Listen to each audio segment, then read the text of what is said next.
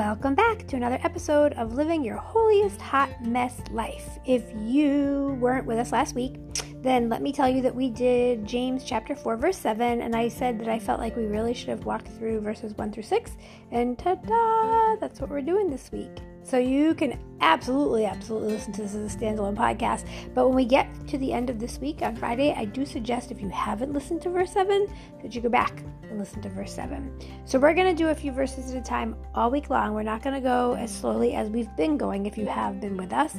We're going to go a little bit faster, one verse a day. And today is James chapter 4, verse 1 in the Amplified Bible. What leads to the unending quarrels and conflicts among you? Do they not come from your hedonistic desires that wage war in your bodily members, fighting for control over you? That is a mouthful. So let's break it down.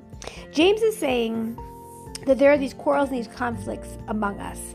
And he is attributing these quarrels and conflicts to being part of what our body desires, what our natural physical desires are. And he expands on that in the following verses, which we'll talk about throughout tomorrow and Wednesday and probably Thursday.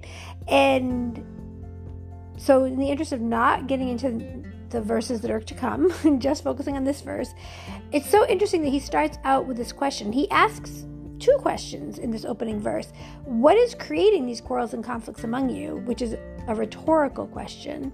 And then he's saying, do they not come from your hedonistic desires that wage war in your bodily members, fighting for control of you? And then he's saying, do you not recognize this? Do you not know? And again, this is a rhetorical question, asking the people that he's writing to think about, what do you think's going on? Why are you having all these quarrels and these conflicts?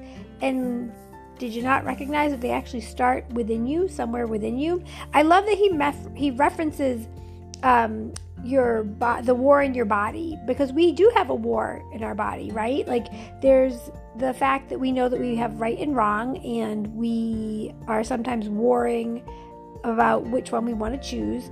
And then we know that besides right and wrong, there are all kinds of conflicts in our body. There are physical conflicts and spiritual conflicts, and so many things that we are up against that we're not even actually physically aware of. So let's pause and reflect. What do you think is creating quarrels and conflicts among the people that you know? And we'll be right back.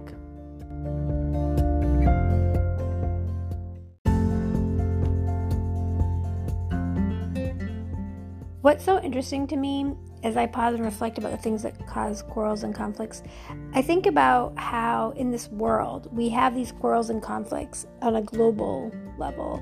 And it's about greed, and it's about power, and it's about generations of hatred. And then we bring that back to what's causing the quarrels and conflicts among us. Now, he was writing to believers. So what is causing the quarrels and conflicts among the body of believers? And I was thinking about how Satan gets us tripped up on so many things, like how there's so much church division. People could argue about anything. They argue about the time that church starts, or the music that's played or not played, or even the color of the rug in the sanctuary, or not having a rug in the sanctuary, or the pews, or the not having pews, or, it goes on and on and on and on and on. And I think about what is the root cause of these quarrels and conflicts? And it's really our selfishness and our pride. It's that we want what we want the way we want it, and we think we deserve it the way we want it. And when we are aware of this bare bottom level of what's creating quarrels and conflicts among us, we can be more mindful to be prayerful and ask God, what does he want in all this? Does God really care what the color of the rug is? He might care. There might be a greater evangelism opportunity in choosing the color of the rug. Who knows? But what's most important is for us to turn to God and seek him and ask him for his input.